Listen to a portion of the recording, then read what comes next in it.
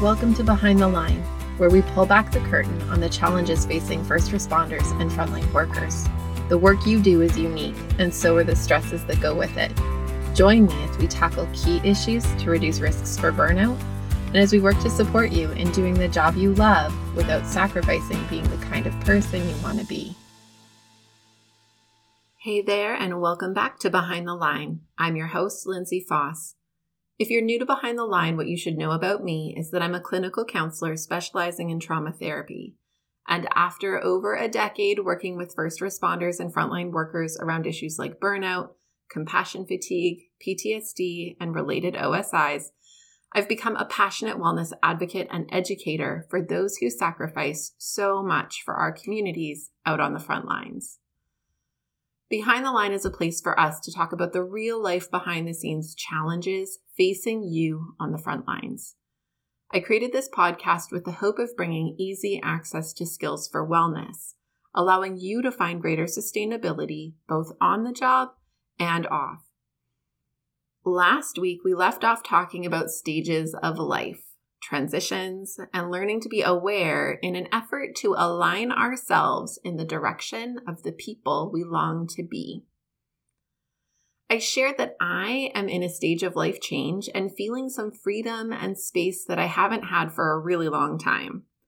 Now, whether a stage of life shift is a freeing up or an all-consuming time, what we're talking about today still applies. Today, we are talking about experimentation and self-discovery. The really cool but often very uncomfortable thing about life changes is that they open up an opportunity, a potential for learning and growth. They tend to push us into a place of having to do something differently, and by extension, learning about ourselves, what fits for us and what doesn't, and sorting our way through how we either contort ourselves or how we make things contort to fit us. Like I said, it tends to be uncomfortable because as people, we crave routine, stability, predictability, and so on. We like to know what to expect and have a clear sense of what's coming next.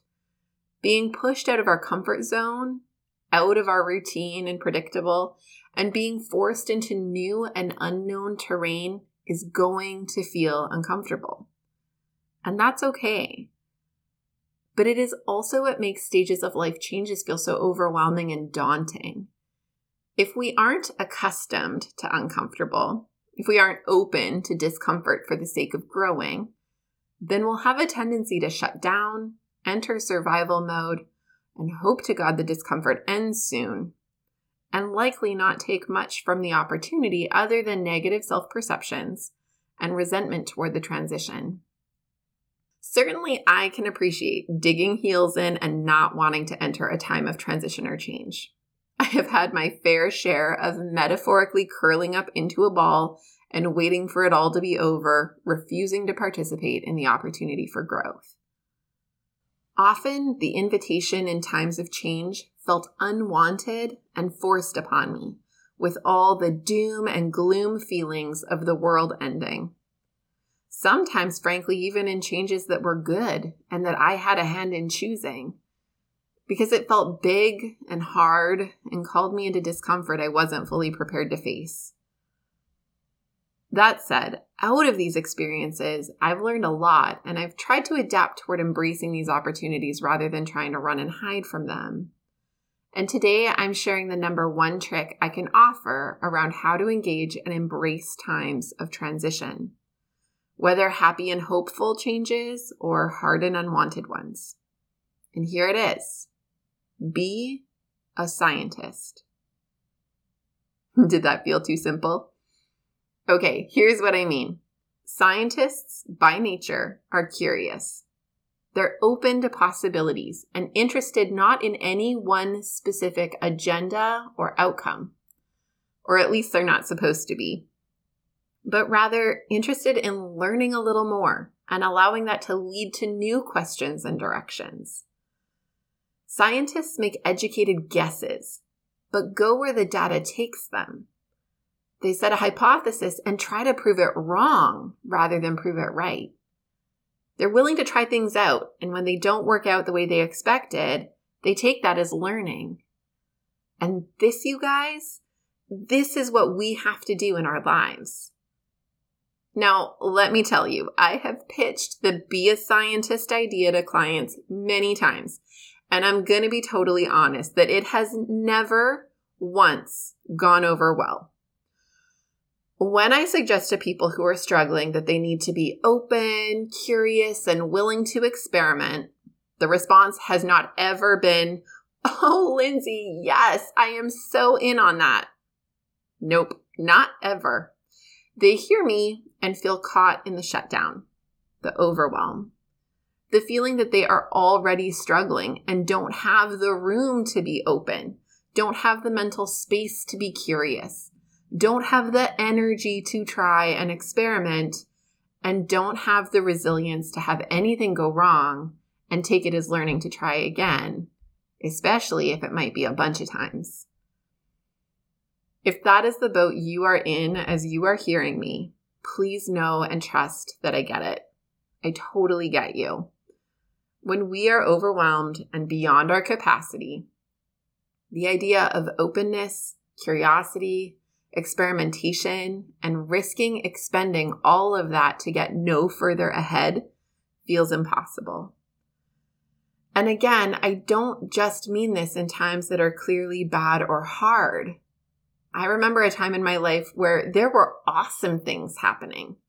My son had started preschool, my daughter had just been born, and literally within days of her birth, we opened the clinic I now own and were blessed with so many incredible opportunities and so much support and encouragement. It was all good things. But in all honesty, there were too many good things all happening at once, and it was hella stressful. And in part, hella stressful because there was nothing to complain about, nothing to point to say, this is why I'm feeling anxious or overwhelmed. Life is just going too good all at the same time. What a whiner, right? That was a time where shutdown was for sure on the table. It felt like there was no time for curiosity. There was no mental space left to approach it differently or consider the learning.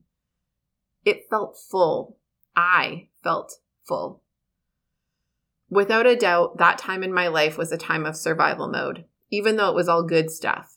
And it wasn't until later that I made space to be curious about how that all went, what I would take away from it, and how I would do it differently or handle differently if faced with similar pieces in the future.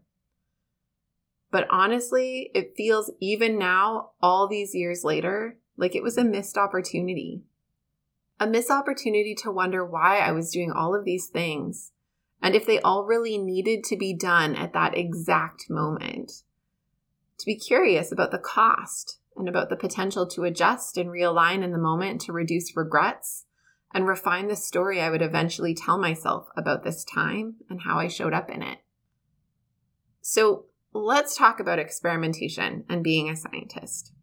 Now, we're going to start in a place that will likely be familiar if you're a loyal listener of this show.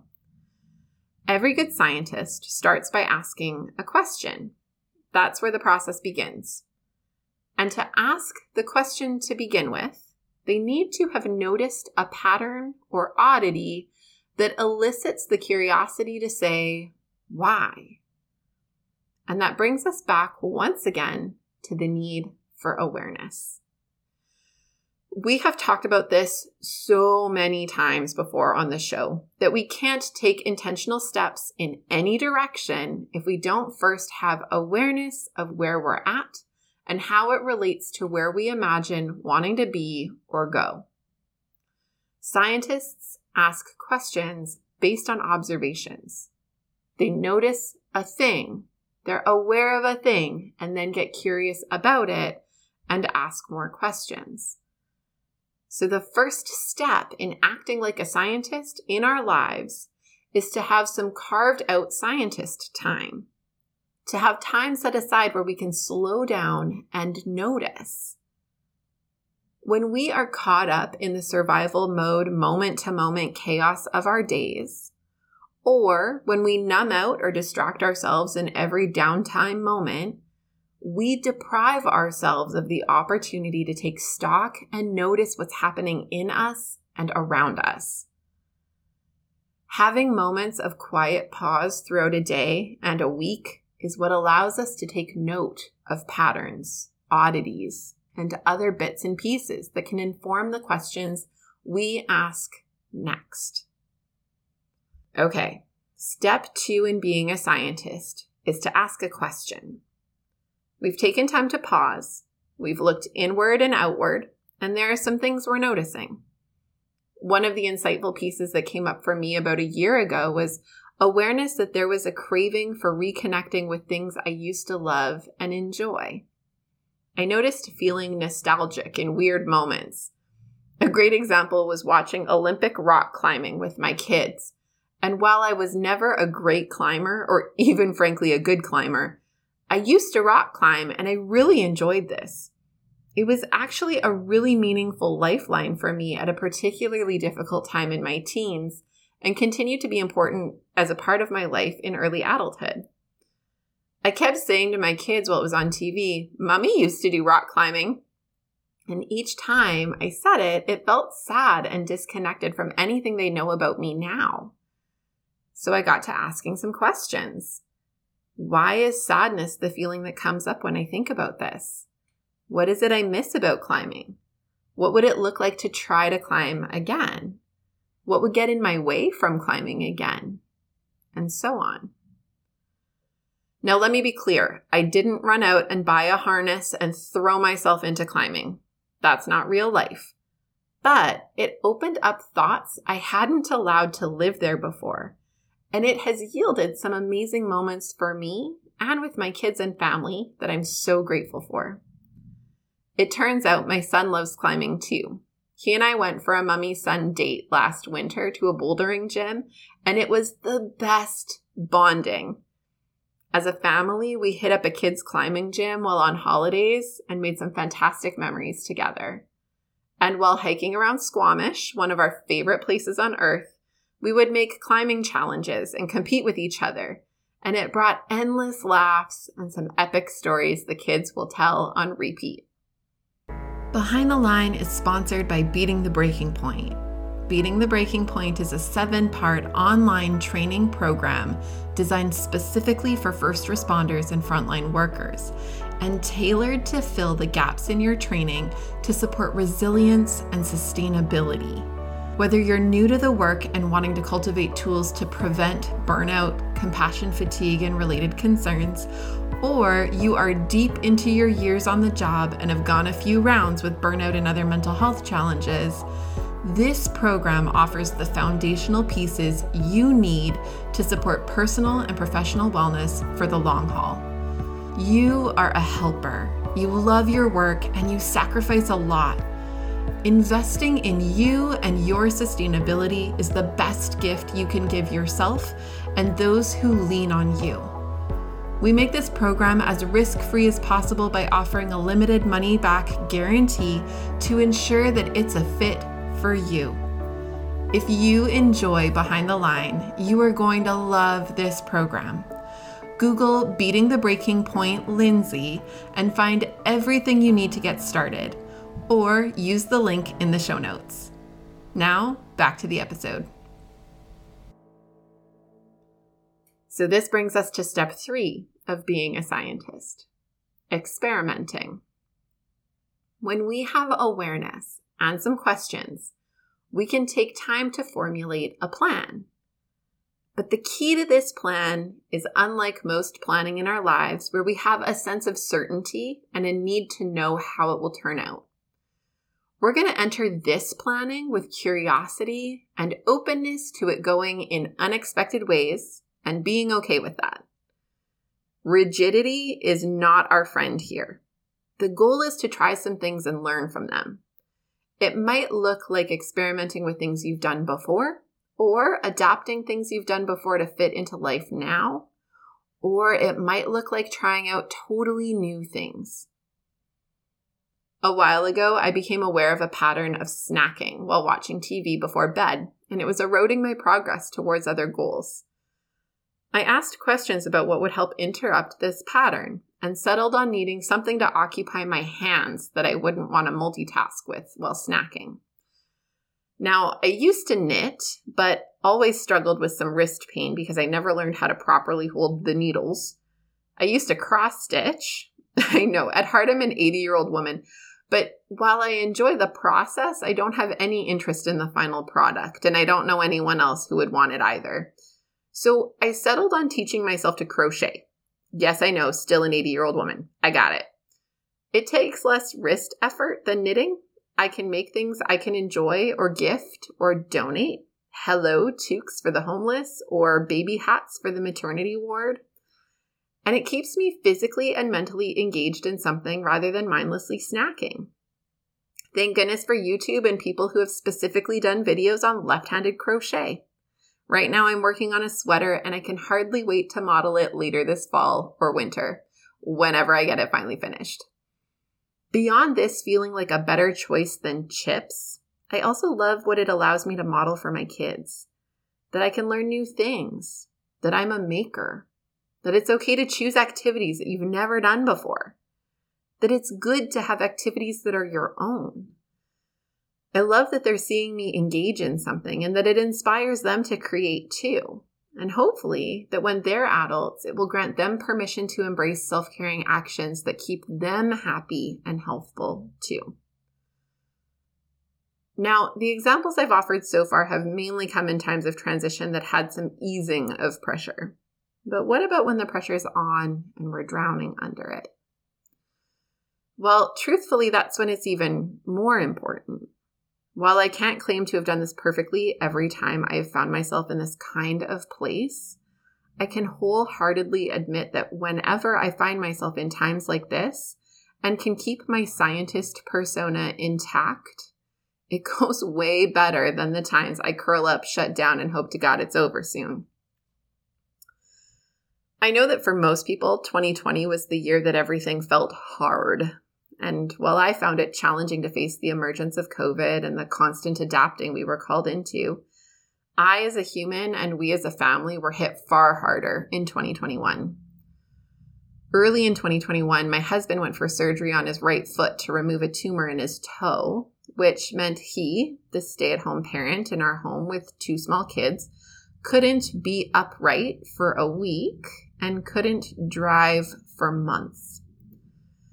Now, we don't have any family close by, so it meant having to ask friends, hire teenagers in our neighborhood, and do all kinds of pretzel twisting to find ways to get the kids to and from school and be cared for while I continued to work.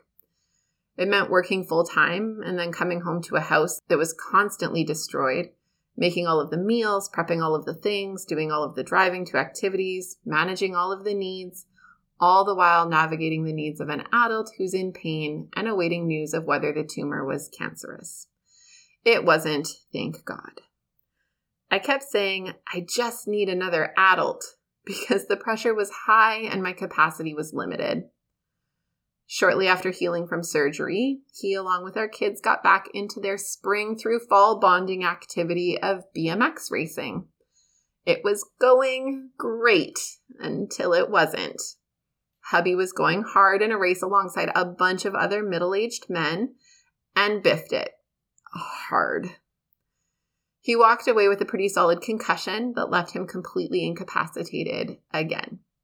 He spent months recovering, struggling with dizziness, light and sound sensitivity, mood swings, severe headaches, and a bunch of other challenging symptoms. We were back to me being the only functioning adult in our home, now caring for our kids as well as for him. He could do some things and would make it through the day with the kids while I worked, but the toll would be really high and his capacity once I got home would be so reduced that there were days that truthfully it would have been easier if he hadn't have been there. During this time, I was still podcasting and working, and while that added pressure, it also really forced me to remain in touch with walking the talk. I was putting out episodes each week about self-care and emotion regulation, navigating burnout and reducing risks, supporting our brains and making them stronger. To some extent, I credit this work with giving me what I needed at this time in life, because I think without it, I might have gone so far into survival mode that I might have lost touch and disconnected from what I know the better answers are just to get through the day. Instead, I did a lot of checking in with myself. I very intentionally set aside time on a weekly basis to check in with how I was doing, getting curious about my own needs, and working to put in some small and doable things to support myself, because no one was going to come and rescue me from this. There was no one else to rely on. It had to come down to me, for me, or it was all going to fall apart. My check-ins led me into making small choices, experimenting with what worked and tweaking what didn't. At one of the checkpoints, I was really aware that my energy was really low, and I decided I really needed to be more on top of taking my multivitamin. That was one small thing I could do. But then a week later, I checked in with myself again and realized that experiment was a flop because I kept forgetting to take it. So I looked at what made it hard to remember and experimented with some ways to make it easier. I moved the bottle to my kitchen table so it's right there when I have my dinner to take it with food.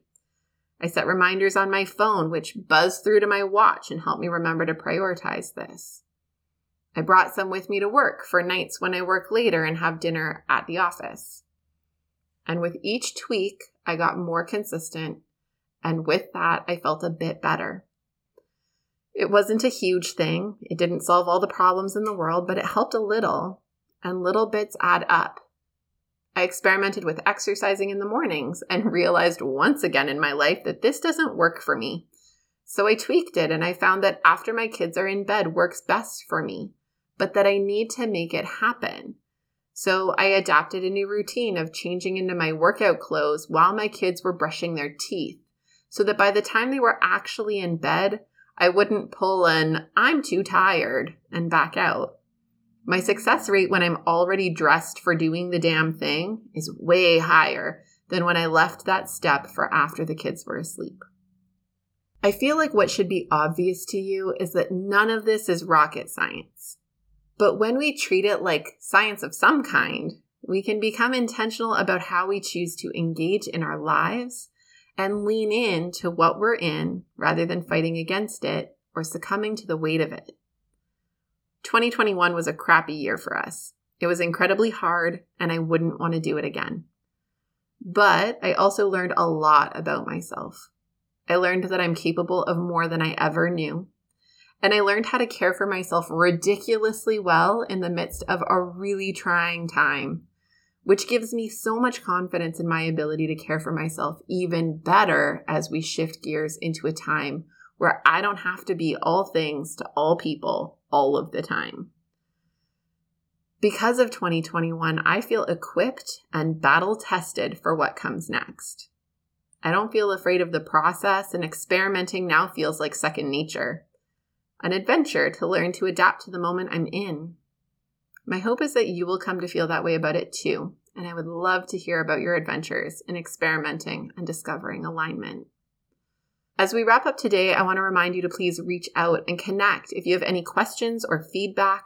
You know I love hearing from you and shaping this podcast to echo your needs and interests.